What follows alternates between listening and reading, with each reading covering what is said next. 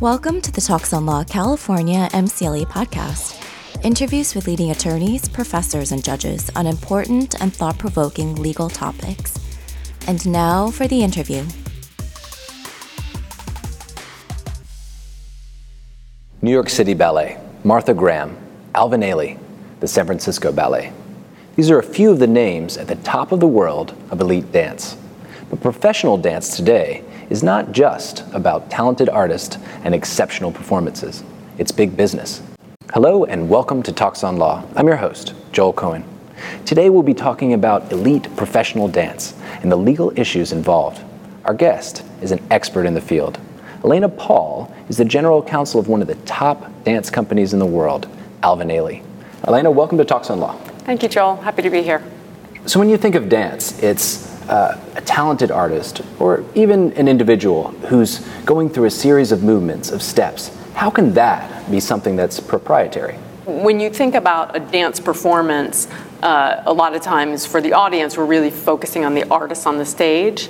But just like when you see a film, you're looking at the actors. But behind the performance, unless the choreographer's performing in his own piece, there's someone who created the dance. And it is the person who comes up with the cast and the particular steps and the gestures and the combination of those elements who is like essentially the author of the dance, and then that can be performed by other artists. So in the dance world, that's as you said, the author or the inventor of the actual dances. Yeah. So why don't we talk about the choreographer and what rights they have? Generally, are choreographers independent or are they associated with dance companies? The answer is both. Most ballet companies will have their own standard work that they do all the time, like things that belong to them, and then they will actually license new works for a period of 3 years is about the typical license or the time that you'll put a new dance into the repertoire. Because that gives you a chance to tour the world or tour the United States, and then you want to bring in new works. You know, for companies like Mark Morris or Merce Cunningham or Alvin Ailey, you have your home choreographer, and so Alvin Ailey's works are always performed, and those works are owned by the company. Now, of course, that he's passed away, but we also have contracts and relationships with other choreographers, and we'll bring their works into the repertoire for a period of years. 3 years is the typical license. When you buy or when you license a piece, you know, if it's this step after this step, is that the way you have to do it, or you kind of have a freedom once you've licensed it? So I think what's different about licensing intellectual property in dance companies is that those licenses almost always come with services. Those contracts are bundled, intellectual property license with the services of the choreographer, or the lighting design license with the services of the lighting designer to make sure that it's right for this particular production.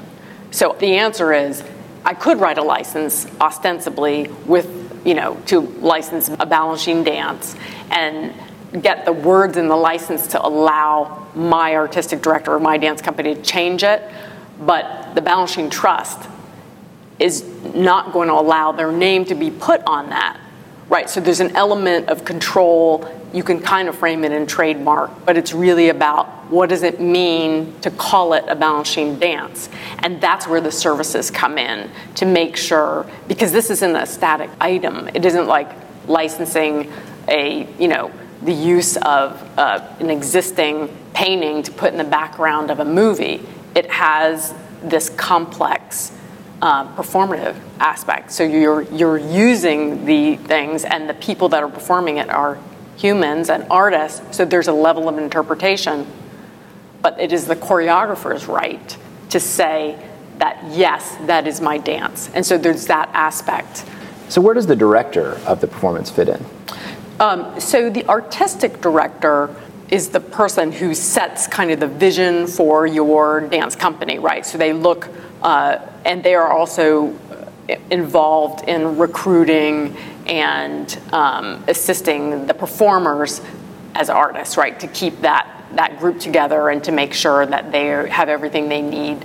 And so the artistic director typically selects the choreography, and he's putting together the programming for the year or for any particular production.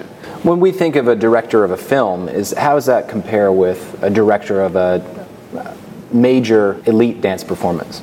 I think that's pretty similar, right? Because the director kind of knows where you're trying to go. That is, you're trying to go to the 8 o'clock curtain, and he has to make sure that he identifies the choreographers, right? And we secure the licenses and all related rights that might come with the dance, all the different elements. In performing arts, you're all focused on the 8 o'clock on Tuesday the 9th, right? And so you have to get all these complex elements together and ready to be at the highest level at that moment in time. But what about in his process? Is the director generating intellectual property assets for himself, intellectual property assets for the dance company? Yes, and there are a lot of interesting legal cases about the role of the choreographer / artistic director and his relationship to the company, particularly with respect to the ownership of the choreography that he or she may have created. Well, let's talk about some of these disputes. Yeah, so the most famous, or the one that went on, I think the longest, is the case related to the Martha Graham Dance Company. Martha Graham, if we back up like 10 or 20 years, intellectual property was not something that was commonly discussed. And in the dance world, it was not something that people focused on. They weren't focusing on those assets in the way that, copyright and intellectual property assets are more commonly discussed these days. So as a live performance, they were just trying to deliver the best, most excellent show that they could. Right, and they were always making new things, and Martha Graham was a very prolific artist. She had her own dance company, and she was in her own relationship to the company. Sometimes she was an employee, and sometimes she was not. As lawyers understand, whether or not someone is an employee can start to answer the question, who owns the intellectual property that is made by the person who is making that under the status of an employee? So generally, if you're an employee, the owner of the employer would own the asset. Exactly. Culturally, however, in the dance world, dance companies would want the opposite result, because culturally and because of the role of the artist, it would be very strange to say to the choreographer to disconnect the artist from the asset, because it really is a reflection of the artist. For many dance companies just would assume everyone working in them historically believed, whether it was legally true or not, that it was the choreographer who owned those assets. So if we go back to that case, what happened is Martha Graham dies, and she leaves her estate to a third party who was outside of the Martha Graham Dance Company. Bad things happen, and that person at some point decides to leave the dance company and to take the intellectual property assets, including the name Martha Graham, with him to use those assets somewhere else.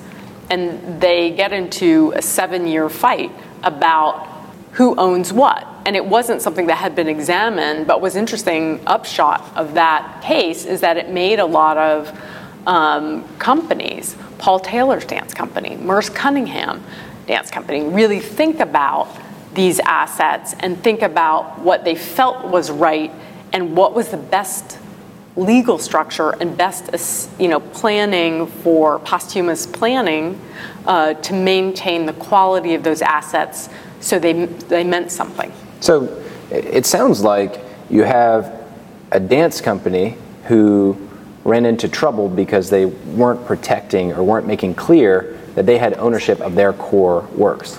Or weren't focusing on who owned it. So it became a fight about who owns what, and it was very complicated to figure out because, as I mentioned before, she was sometimes in status as an employee, and sometimes my feeling is when there was no money, she basically wasn't paid because she was more interested in the art going on than her drawing whatever salary or being an employee. So that status didn't have value to her. What had value was getting the work made and having it performed. And what was the outcome?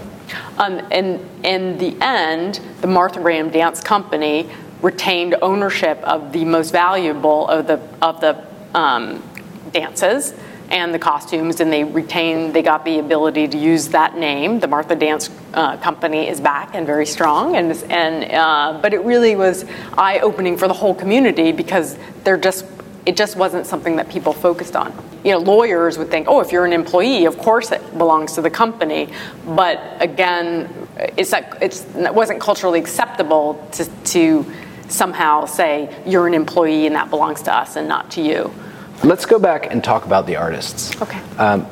We've spoken about the choreographers. Those are the inventors of the dance steps. How about the performers themselves? Do they maintain rights or property over their moves, over their actions? Typically, no. So they are, in dance companies, you have sometimes union dancers and then non-union. Our company has both a first company and a second company with some AGMA members and some people who are not. AGMA is the dance union? Yeah, is the American Guild of Musical Artists. We are hiring them. They're on one-year contracts that are, and they're hired to perform. So, and where they start to retain rights or control is if the dance company wants to license their images or their performances for a commercial purpose. For example, for an ad or on a billboard that's not related to the dance company itself, to third parties, then you would kind of go back to the artist to see whether they wanted to do that and come up with some sort of contract to purchase that aspect. They are under contract to perform, but typically, sometimes you'll have performers who are also choreographers, but if that happens, the dance company will have it doesn't come with their performance contract, it would be some sort of a separate relationship, and then there may be some sort of separate contract or separate acknowledgement and possibly compensation for those services. It's not a normal thing for most performers. So could we think of a professional dance company in a similar vein as a professional sports franchise, where the main assets are the dancers themselves? I think that's a fair analogy, although the vigorous and defense and use of trademarks and control. We don't have the same control over our performers as the NFL does. And your dancers don't make the same salaries either. Yes, hopefully, but they can get hit in the head, unfortunately, sometimes. So it can be dangerous. Yeah, absolutely. I think that what people understand about, especially a company that tours a lot, is how physically vigorous it is. And the requirements, for someone to be able to get to the level of being able to perform for New York City Ballet or Alvin Ailey, the millions of dollars of investment and education and training and ongoing maintenance of their physical bodies just to be able to perform at that level. So they are incredible athletes in a similar way. Let's go, I guess, deeper into the work, the legal aspects of representing the company and representing the dancers themselves. Within the union, there are certain rights and protections. Yeah, that was actually a really interesting aspect of my work, is to look at the way that the concerns become expressed in the contracts. And then, so the employment contracts with the artists will have all sort of specific requirements about travel schedules, the ability of arrest time, what sort of facilities. So there's certain negotiated breaks or a certain number of hours they can work in a day. Absolutely. And then the way that the company deals with that is that when we're negotiating with promoters or we're going on tour, we have to make sure, for example, that all the hotel rooms have bathtubs, because that is something that dancers need on the road. Dancers like to have a soak. Exactly. They absolutely need it in order to recover, to either get on the plane and go somewhere else or do go professional back up. dancers fly business class? I think they would like to. I don't think they do. I think they should, though. So I see Alvin Ailey ads in the subway or on the street in Manhattan. Are those dancers entitled to compensation for their appearance in those ads? So basically, if a dancer is doing something to promote the company that they work for, that is included in the contract. If the company wants to work with a third party to promote that company's product, the dancer would be paid extra, as well as the company would probably be paid extra for that service. So if Gap wanted to hire Alvin Ailey dancers to do a commercial, that would be outside the scope. There would be additional compensation for the dancers for something like that. Right, absolutely. Another unique aspect of the elite dance world is the structure. So when we think of professional sports, when we think of professional film, these are all for-profit organizations. That's not always the case in dance. Well, what's kind of interesting in dance is historically, many choreographers would have two parts of what they did. You would possibly offer your services, typically to Broadway or some sort of other commercial operation like in film, on a for-profit side, and then you would also have your kind of fine art nonprofit dance company that you may also do services for. What has happened these days, all the major dance companies, because the business model works, are nonprofit tax-exempt organizations. That is, it's enormously expensive to produce and perform dance, and so although the ticket prices may or may not seem expensive to you, that ticket price, just like in opera, does not support the cost of the performances. And so that cost is subsidized with donations and sponsorships and government grants, et cetera. Well, let's talk about donations and sponsorships. Essentially, what you're saying is without donations and sponsorships, ballet companies would be running in the red. That's true. These are, in a sense, publicly supported institutions.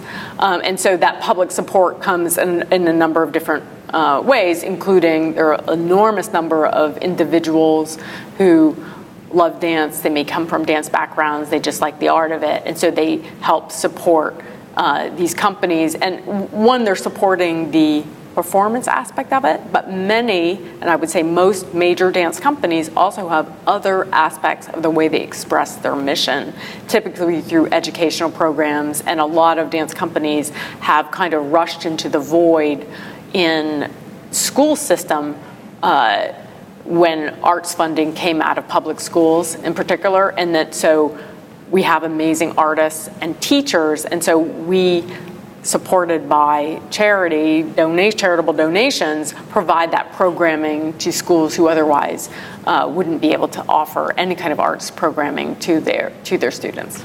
So let's talk a little bit about corporate sponsorships. These are companies that are coming in and supporting a professional dance company, but they're getting something in return. Yes, and what they're getting is recognition for their support. And there's actually an interesting legal issue about the nature of that relationship, and we are trying to keep it from going over the line of becoming advertising, because advertising to the nonprofit would be recognizable as income and potentially taxable. Remember, nonprofit dance companies are exempt from corporate income tax, and so the relationship we have with sponsors is a technically classified as a kind of a sponsorship under federal tax law. So we are allowed to give you certain benefits, but if we want to sell you advertising, we could do it if we wanted to. We just may have to, on our books, report it as income and pay taxes on it. So it's not something that most companies want to do. So you'll see that there are certain types of things that nonprofits can give sponsors that are pretty standard and that the IRS has recognized are not advertising. So in a sense, you have to toe the line between being able to recognize the sponsor. So you can say something like Coca-Cola has generously donated to our event, but you can't say Coca-Cola, the best soft drink out there, has donated to our It's event. about exactly the point you make, which is say the best, the only, that kind of thing. What's interesting is a lot of corporations these days have trademarks, slogans that have qualitative language in them. As part of their names. Yes, so that we have to try to figure out a creative way to recognize the very generous support without somehow converting what you're trying to do into an unintended consequence of being taxable income to the company. Traditionally, they came out of a nonprofit foundation part of your corporation. So you'd have Mobile Corporation and the Mobile Foundation, and that the nonprofits would be dealing with another nonprofit. And so when we said things about qualified sponsorships, they understood what we were talking about.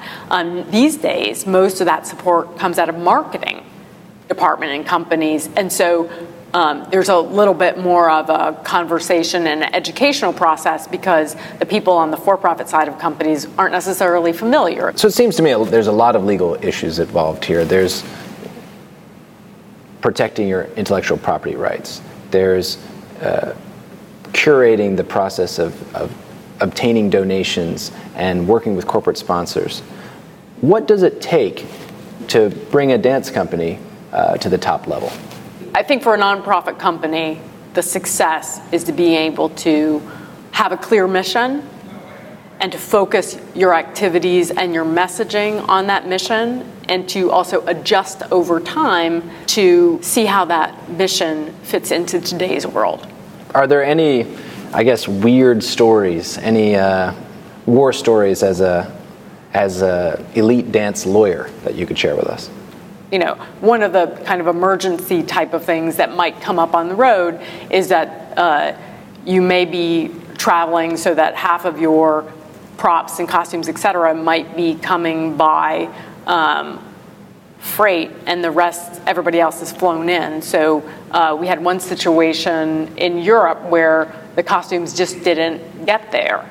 And under our contract and also the culture of the nature of what we're doing is that we would not perform somebody's choreography in costumes other than those specified without the permission of the choreographer.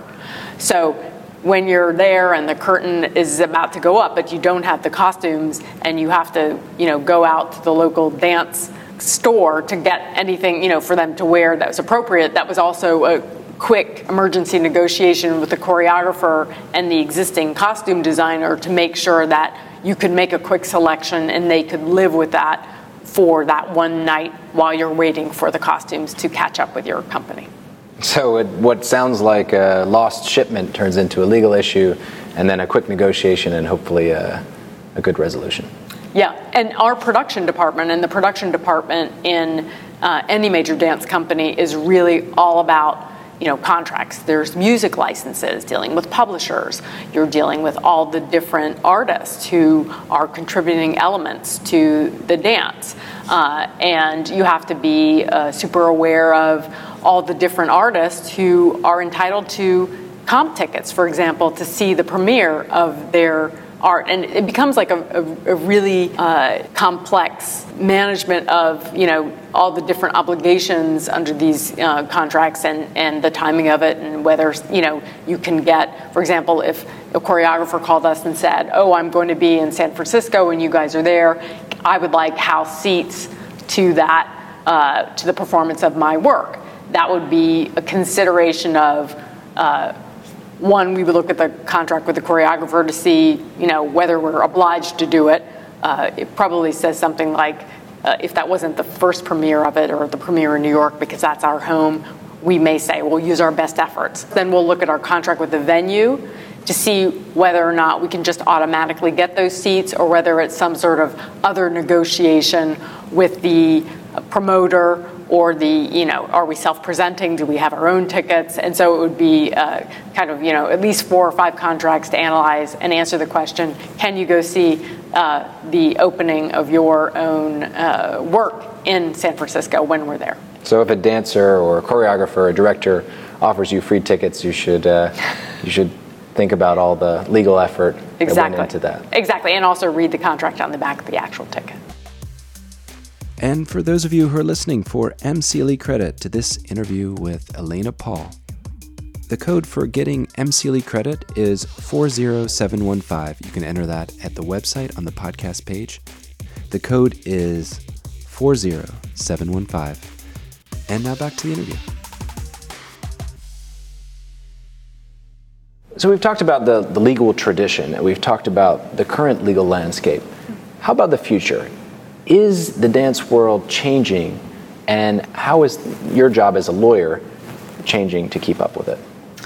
So I would say that there is a kind of a shift in business practices in the dance world that kind of comes out of the Martha Graham self-examination around the issue of who owns the choreography. And one of the things that's kind of new to dance is that a lot of younger choreographers, newer choreographers, are interested in the for-profit business model. So to have some clarity about owning and controlling the assets they make. And so I see a lot of, in our contracts with choreographers from around the world, that they are taking business cues from other areas of the arts. For example, I just did a deal with a choreographer from Europe who, like a fashion company, segregated his intellectual property assets and the operating company for his dance company into 2 different business models, and then had licensing relationships between the 2, and then with external parties. So it seems that the dancing world may be moving a little bit closer to the business world. Yes, but hopefully that won't harm the end product. Well, Elena Paul, thank you so much for walking us through this fascinating conversation. And I know that next time I go to a dance performance, I won't just be admiring the incredible spectacle and talent on stage, but I'll be thinking of you and all of the legal effort that goes in behind it. Thank you so much, Joel. Thanks for being here. Okay. And tune in soon for more on exciting legal issues here at Talks on Law. For more legal explainers and interviews with the titans of law, visit talksonlaw.com. If you're earning MCLE for this interview, you can enter your confirmation code at talksonlaw.com/MCLE podcast to get your certificate. Join us again soon for more cutting-edge interviews on the California MCLE podcast.